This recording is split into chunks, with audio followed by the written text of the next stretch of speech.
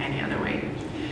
So I've been here for about, I think, 2 years now, and I've gotten to know a lot of you, and in all of our conversations, it's so good for me to hear your stories. It is so exciting to hear where you're at and the journeys that you're at.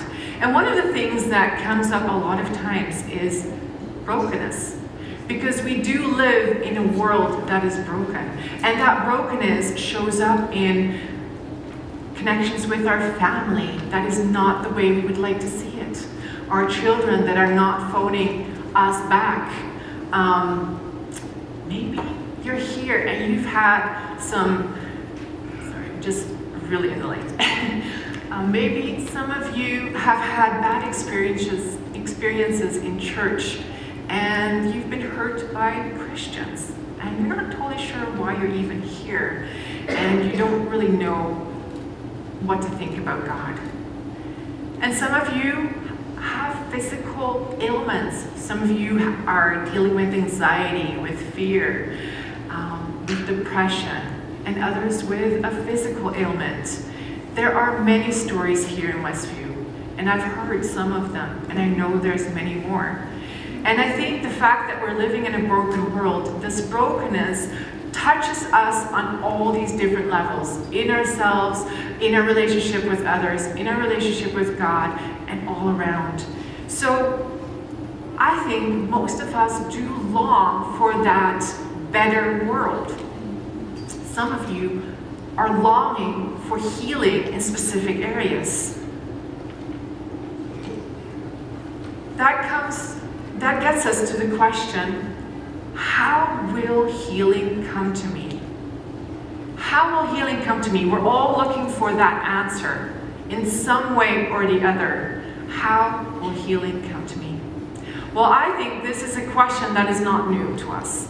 This has been a question around the world ever since sin came into this world and we've got a broken world. This is a question that has been on many minds. And today I want to take you to a passage in the Bible. It'll be Luke chapter 8. This story you can find in Matthew, Mark, and Luke. But today I want to read to you from the book of Luke chapter 8. And I'm going to do it from the Passion Translation. Now, some of you might know it. For some, this might be a new translation. It's just I feel it's an easier, understandable translation. So let's go together. If you have your Bibles or your phones or whatever you have your Bible app on, go and check out Luke chapter 8, verse 40. When Jesus returned to Galilee, the crowds were overjoyed, for they had been waiting for him to arrive. Just then, a man named Jairus, the leader of the local Jewish congregation, fell before Jesus' feet. He desperately begged him to come and heal his 12-year-old daughter, his only child, because she was at the point of death. Jesus started to go with him to his home to see her, but a large crowd surrounded him. In the crowd that day was a woman who had suffered greatly for 12 years from slow bleeding. Even though she had spent all that she had on healers, she was still suffering. Pressing in through the crowd, she came up behind Jesus and touched the tassel of his prayer shawl. Instantly, her bleeding stopped and she was healed. Jesus suddenly stopped and said to his disciples, "Someone touched me. Who is it?" While they all denied it, Peter pointed out, we can count on Peter for this one, "Master, everyone is touching you, trying to get close to you. The crowds are so thick, we can't walk through all these people without being jostled." But Jesus replied, "Yes, but I felt power surge through me. Someone touched me to be healed," and they received their healing. When the woman realized she couldn't hide any longer, she came and fell trembling at Jesus' feet. Before the entire crowd, she declared, "I was desperate to touch you, Jesus, for I knew if I could just touch even the fringe of your robe, I would be healed." Jesus responded, Beloved daughter, your faith in me has released your healing. You may go with my peace." While Jesus was still speaking to the woman, someone came from Jairus' house and told him, "There's no need to bother the master any further. Your daughter has passed away. She's gone." When Jesus heard this, he said, "Jairus, don't yield to your fear. Have faith in me, and she will live again." When they arrived at the house, Jesus allowed only Peter, John, and Jacob, along with the child's parents, to go inside. Jesus told those left outside, who were sobbing and wailing with grief. I always wonder how fast that went for all these people to come. But anyway, "Stop crying. She's not dead. She's just asleep and must be awakened." They laughed at him, knowing for certain that she had died. Jesus approached the body, took the girl by her hand, and called out with a loud voice, "My sleeping child, awake, rise up." Instantly, her spirit returned to her body and she stood up. Jesus directed her stunned parents to give her something to eat and ordered them not to tell anyone what just happened. A beautiful story of almost two totally different people. You could almost say that we're looking here at a story of two people from two different sides of society. We've got here Jairus, who is a Jewish leader. He's respected. He's a man. He is known by the people in that community. And he's a man of God because he's a Jewish religious leader. And then we've got this woman. This woman has been bleeding for 12 years. Now, in the Jewish law, that meant that she was unclean. And if she's unclean, she cannot be with other people around, because as soon as she even accidentally touched someone, then that person would get unclean and they have to go through all the ritual washings. So she's unclean because of her bleeding. She spent all her money, so she probably is pretty poor right now, or at least not has much to offer. And she's a woman. So all these aspects, it's almost as if she's on the other side of the social ladder in the community. But they both have something that they are desperately seeking. They both are desperately seeking for healing. Jairus is seeking healing for his daughter, his only child, his 12-year-old daughter. And this woman is seeking for her own healing. As she spent all her money on doctors and nothing has helped, she is desperate for a touch of Jesus. Both these people have heard about Jesus. The stories, we read the stories in the Bible, but at that point, it's all about word of mouth. They heard the stories. They heard the stories about Jesus. They heard the stories about this rabbi being different from the rabbis that they knew. Because this rabbi, this teacher, this Jesus taught with authority. He taught with love. Everyone was welcome around him. And the other cool thing was there was always some miracles happening around him. So Jairus and this woman both know we need to see Jesus. We need to meet this teacher. Now Jairus, respected man, goes to Jesus and has a publicly asking Jesus, "Please come to my house. Just touch my girl and she will be healed." This woman, on the other hand, who probably is not as respected and does not want to be seen, does it secretly and goes up behind Jesus and sneaks behind him, goes on her knees and touches the mantle. Not even Jesus, the mantle. What does Jesus do with these two totally different people? Let's look at Jairus. Jairus went to Jesus to ask him to come. And Jesus says, "Yes, I'll come. I'll come to your daughter."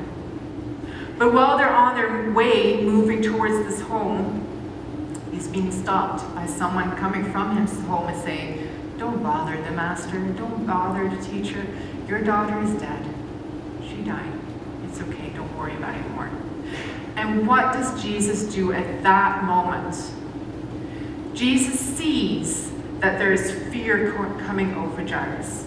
And he immediately stops Jairus and says, Jairus, don't yield to your fear. Have faith in me and she will live again. Jairus came to Jesus with faith, knowing that Jesus could heal his daughter. And at that moment when he heard that she died, this fear started coming over him, and Jesus had to step in and say, don't yield to this fear. Just keep on believing in me. There was a choice for Jairus at that moment. Do I give in to fear and just whatever, I let it happen and mourn about what's happening? Or do I believe what Jesus is telling me right now? And do I keep on having faith in Jesus? Jairus chooses for the second. He chooses to not give in to fear, not to yield to fear, and he chooses to go with Jesus to his house. And we know the ending of the story. Jesus heals, raises this daughter up. Now you might think, okay, well, Jairus is a well-respected man. He was a man of God. He was well-known. He was a religious leader. Of course Jesus is going to help him. So what about this lady here who is on kind of the other side of the social ladder? No money, poor, unclean. What does Jesus do with this woman?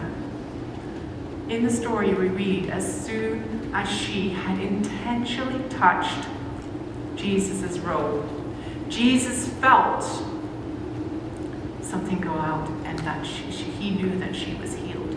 Now, instead of saying, ho, ho, ho, what's going on here? Who's touching me? And why? What? You're an unclean woman. You shouldn't be touching me.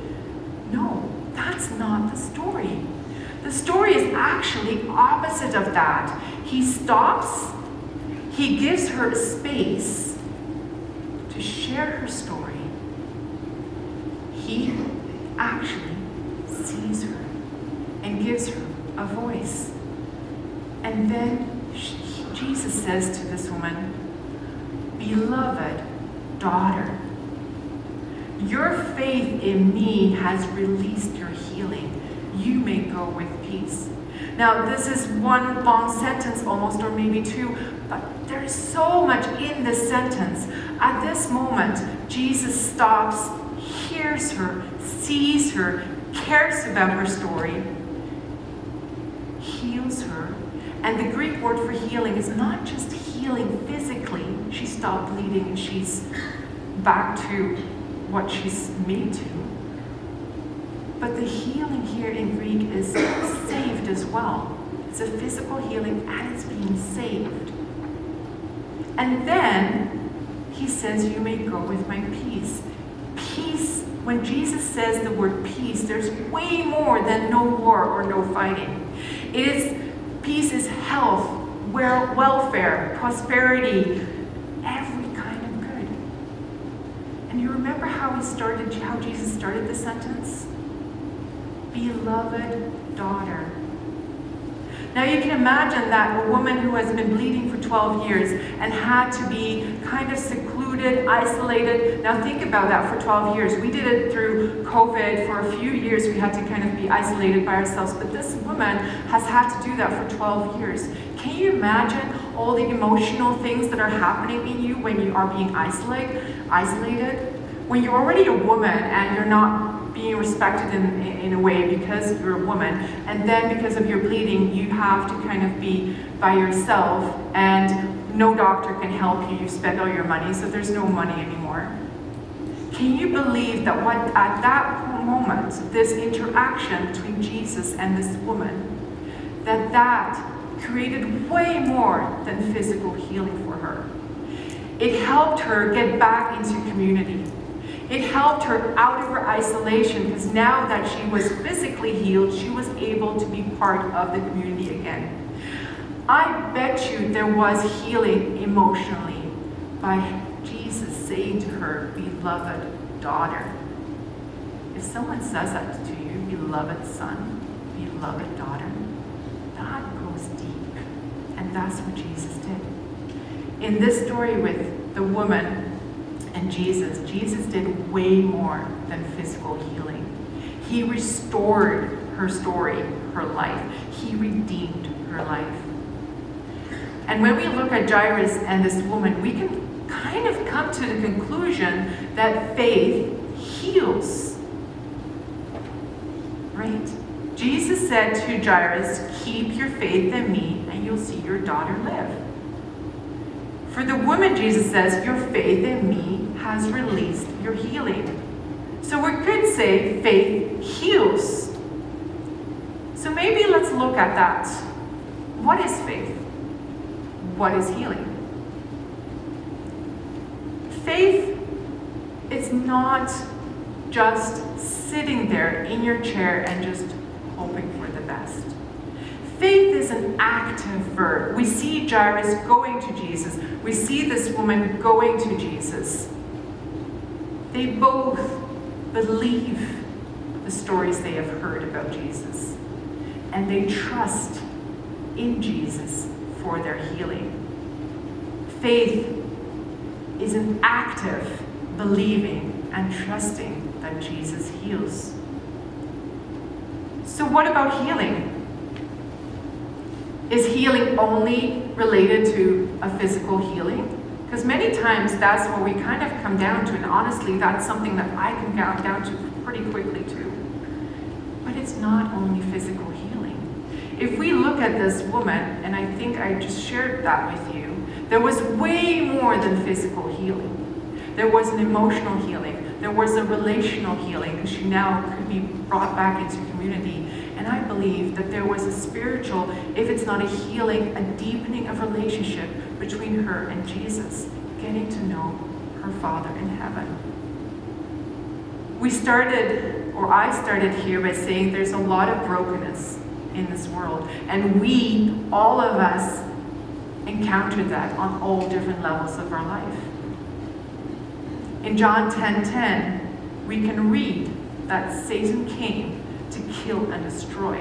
That's why there's brokenness.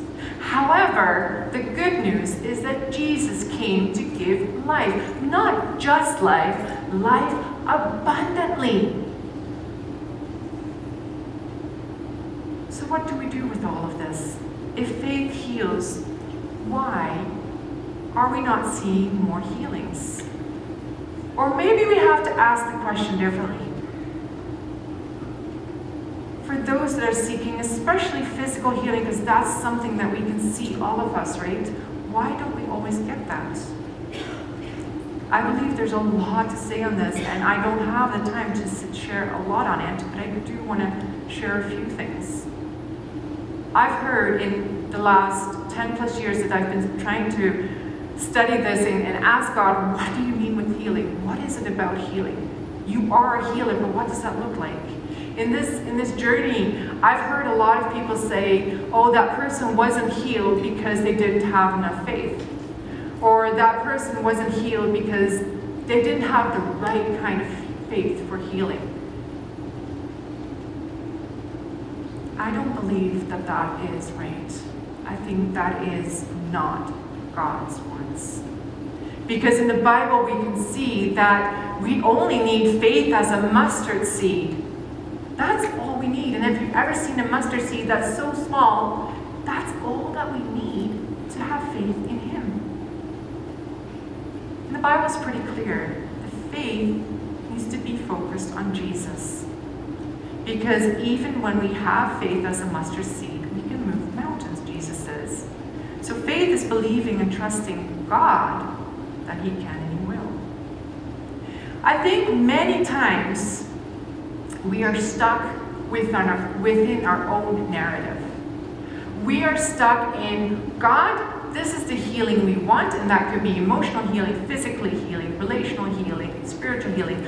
But God, this is how it needs to be done. This is what we would like to see. And honestly, if you're at it, please, this timing would be great. That's actually, I think, what lots of times our problem is. We think that we know better. Also, we are a kind of human beings of finding that plan, that what to do, what are the steps to take to get it done. What's the formula? Well, can I share with you there is no formula? If we look at the healings in the Bible, Jesus does it every time differently. And I believe that that is very purposely done, because otherwise we would think, oh, this is the formula. If we just do these steps, we'll get healed. That's not how it works, because there's more to the story. We are part of a bigger picture.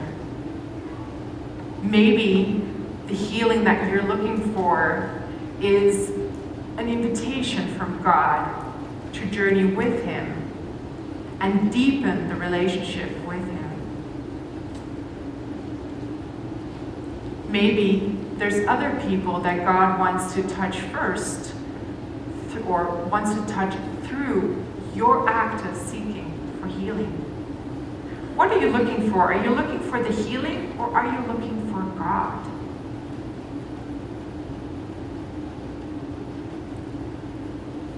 Let me end with a testimony. And then I want to go into some invitations that I believe Jesus has for you.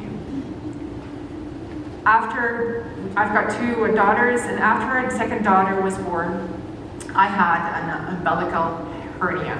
Now, for those that don't know medical terms, that just means a broken belly button, which is not really harmful or bad for you. It's just broken. It's not necessarily how your body has intended it to be.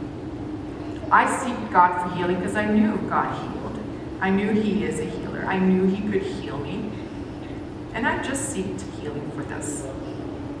But in the years that I was seeking for this healing, I was able to say, God, okay, I don't know why you're not healing this, but I'm here, tell me what else, or what do I have to work on? And in the time, till the moment that we did realize I need to go for surgery, in that time, God worked through me. God touched so many more areas of my life that needed healing, that God was asking me, what about this, Hanukkah? What about your anxiety and fear for hospitals? I would like to deal with that. And He dealt with me in so many different ways, and He deepened my relationship with Him, that when the time came that we ended up going for the surgery, that I was totally at peace. I hated hospitals. I did not want to go to hospitals. Say that to a pastor that needs to do hospital visits. But God worked through me, and He challenged me on, do you trust me? Do you trust my process, not your process? I got a deeper relationship with God through this. He helped me get over the fear of hospitals and surgeries. And when I went for surgery, I felt that there was more to the story. And through the hospital time and through the checkups, I was able to meet with people that I would have never met if I didn't go through the surgery. And I can only believe that that was a little snippet of the bigger story He's talking and sharing with the people that I met, especially during checkup, and was able to encourage.